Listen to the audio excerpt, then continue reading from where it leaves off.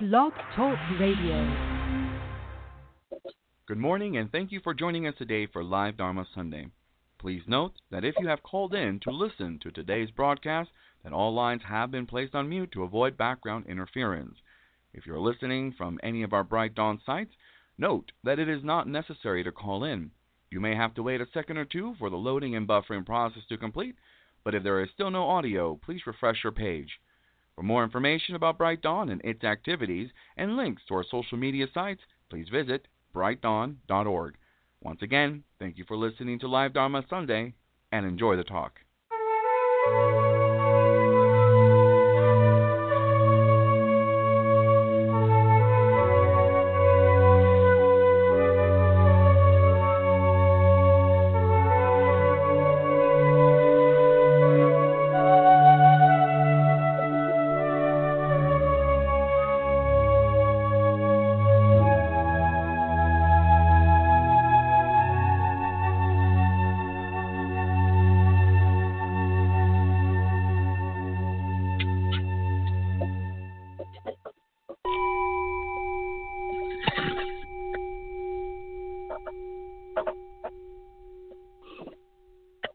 Good morning and welcome everyone to Live Dharma Sunday for May 31st, 2020. Wowee. Well, Koyo here. So very, very glad you joined us. We sure live in interesting times. It sounds like a pretty good euphemism. So much happening in the news, and we have prepared our next newsletter, this newsletter for the summer issue, and I wrote an article about COVID-19, and I found a nice article online about teachings from the COVID-19, and it was very, very well put, all these points. I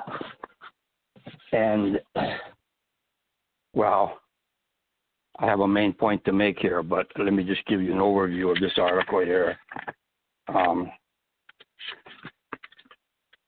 It shows that we're all connected, the interdependency, truth. Even it uses the word oneness.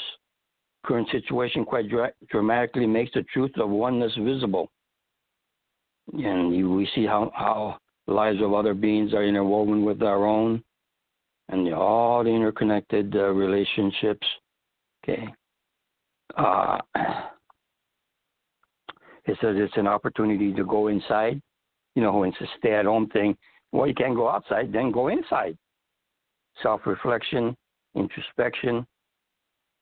Take a look at our lives and maybe reset.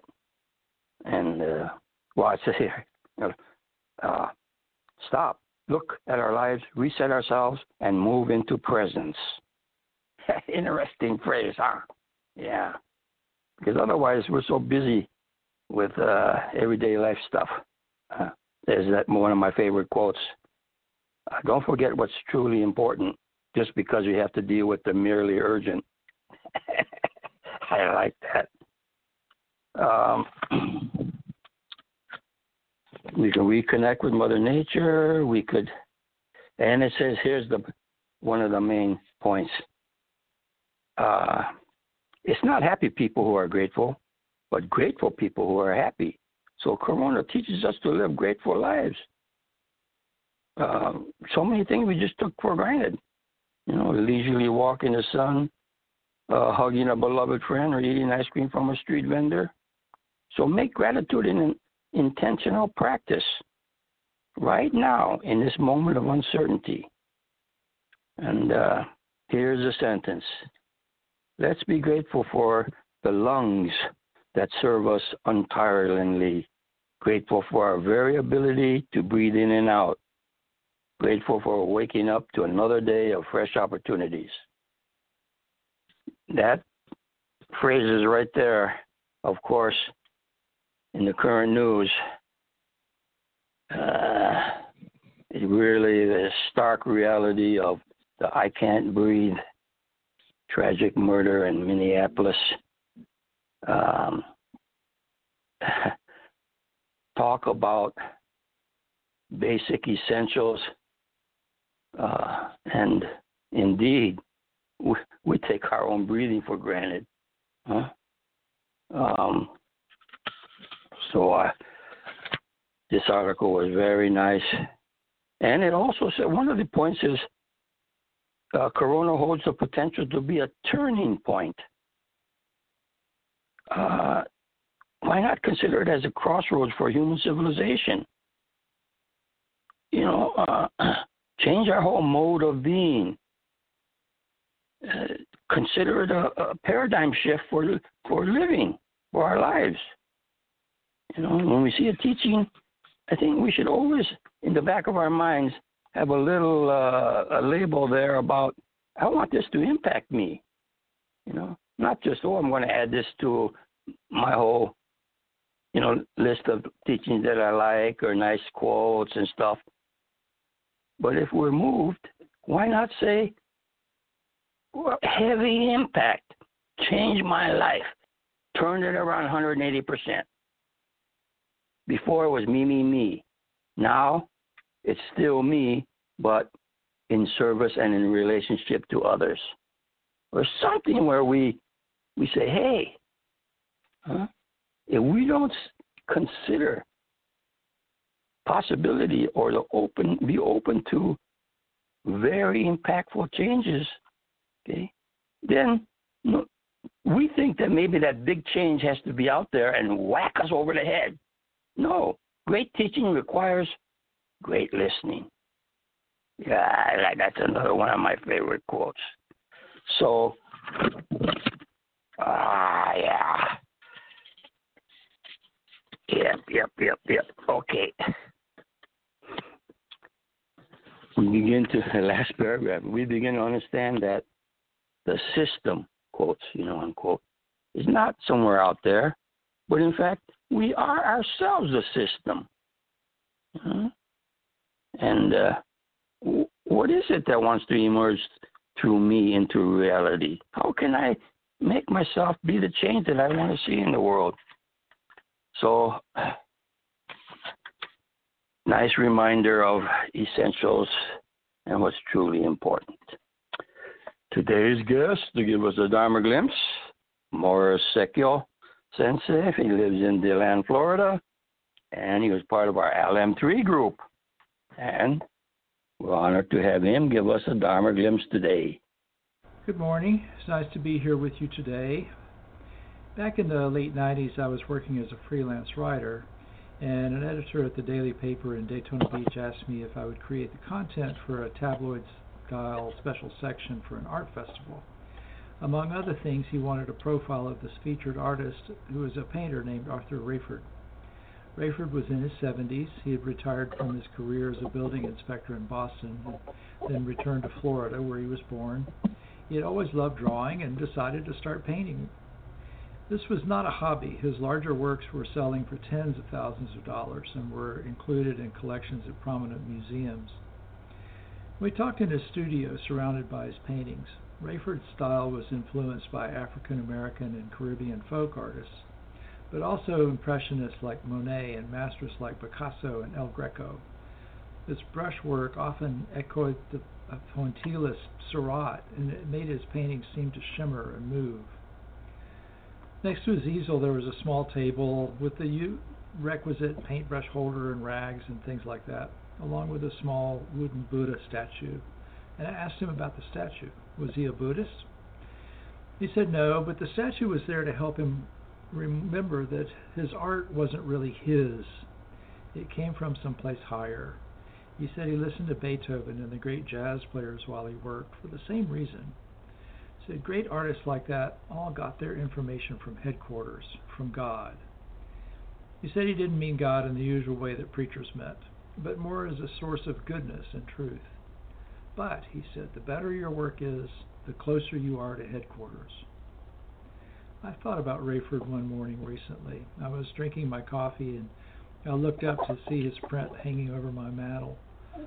He passed away in 2007, but he had given me that print. He had signed it on the day that I was there interviewing him. And it was a painting of jazz musicians. It looks really good over our fireplace, and it inspires me.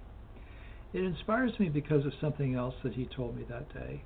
He was telling me about his decision to start painting after he retired, and then he mentioned some other key events in his life that led to kind of abrupt changes. And he said, sometimes life just stops you. Every time you get stopped, you get a chance to do something different. So from time to time, when I hit one of those milestone birthdays that end in a 0, for instance, or some other circumstance leaves me feeling for a while like I'm running short on options, I'll remember that conversation. Every time you get stopped, you get a chance to do something different.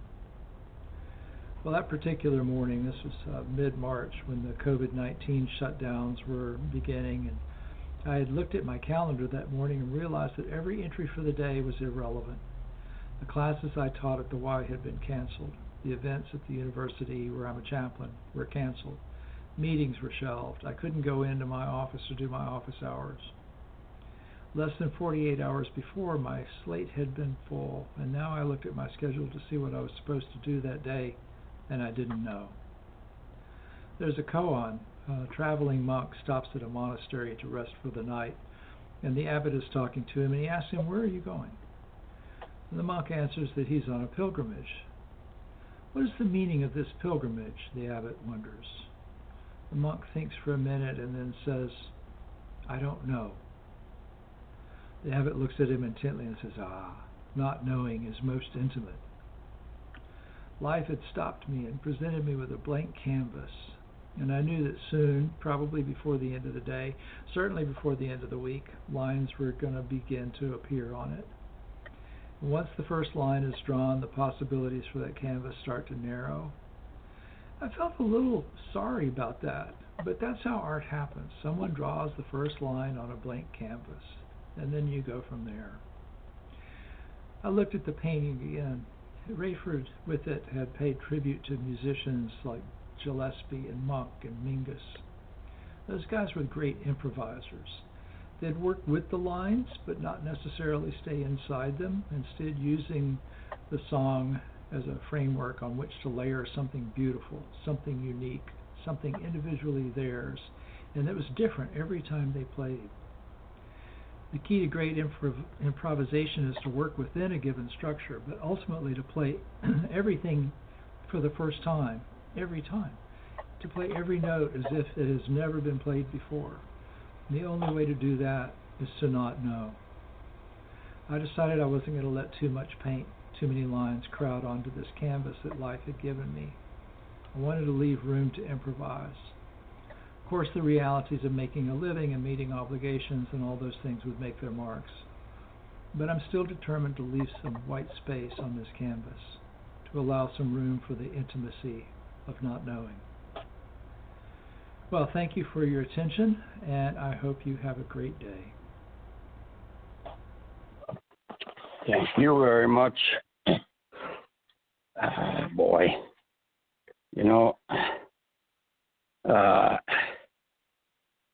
great artists, their work happens. They don't make it happen. And that's the experiencing of it. So of course the work is coming through them, but they don't have a feeling of control. It's flowing, isn't it? It's dynamic. And it could be expressed, as was mentioned in the Dharma glimpse, comes from headquarters. Interesting phrase, huh?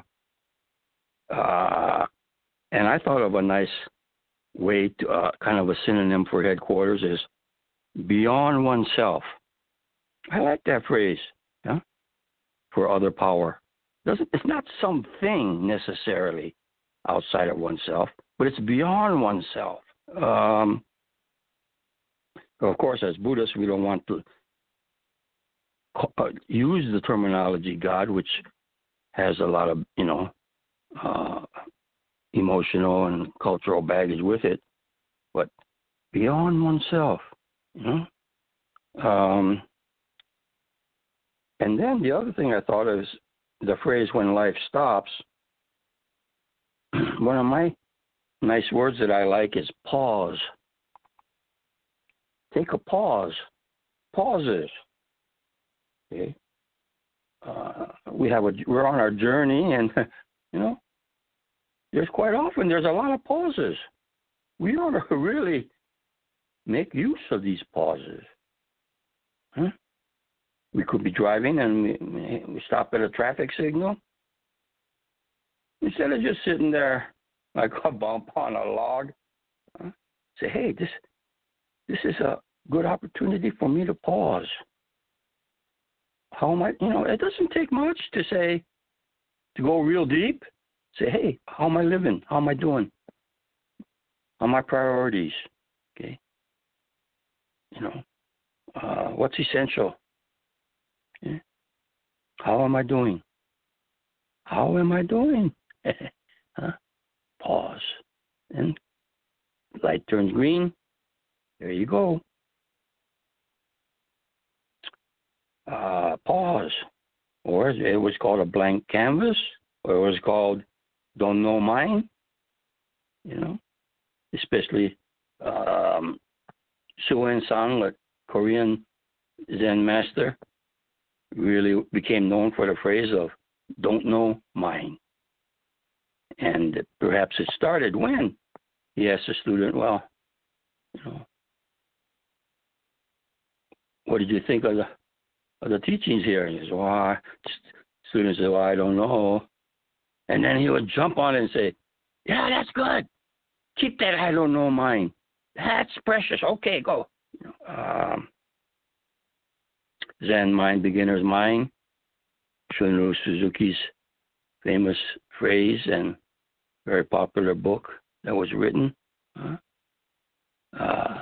In the beginner's mind, all things are possible. In the expert's mind, very limited. So that is a very basic prerequisite for our spiritual journeys.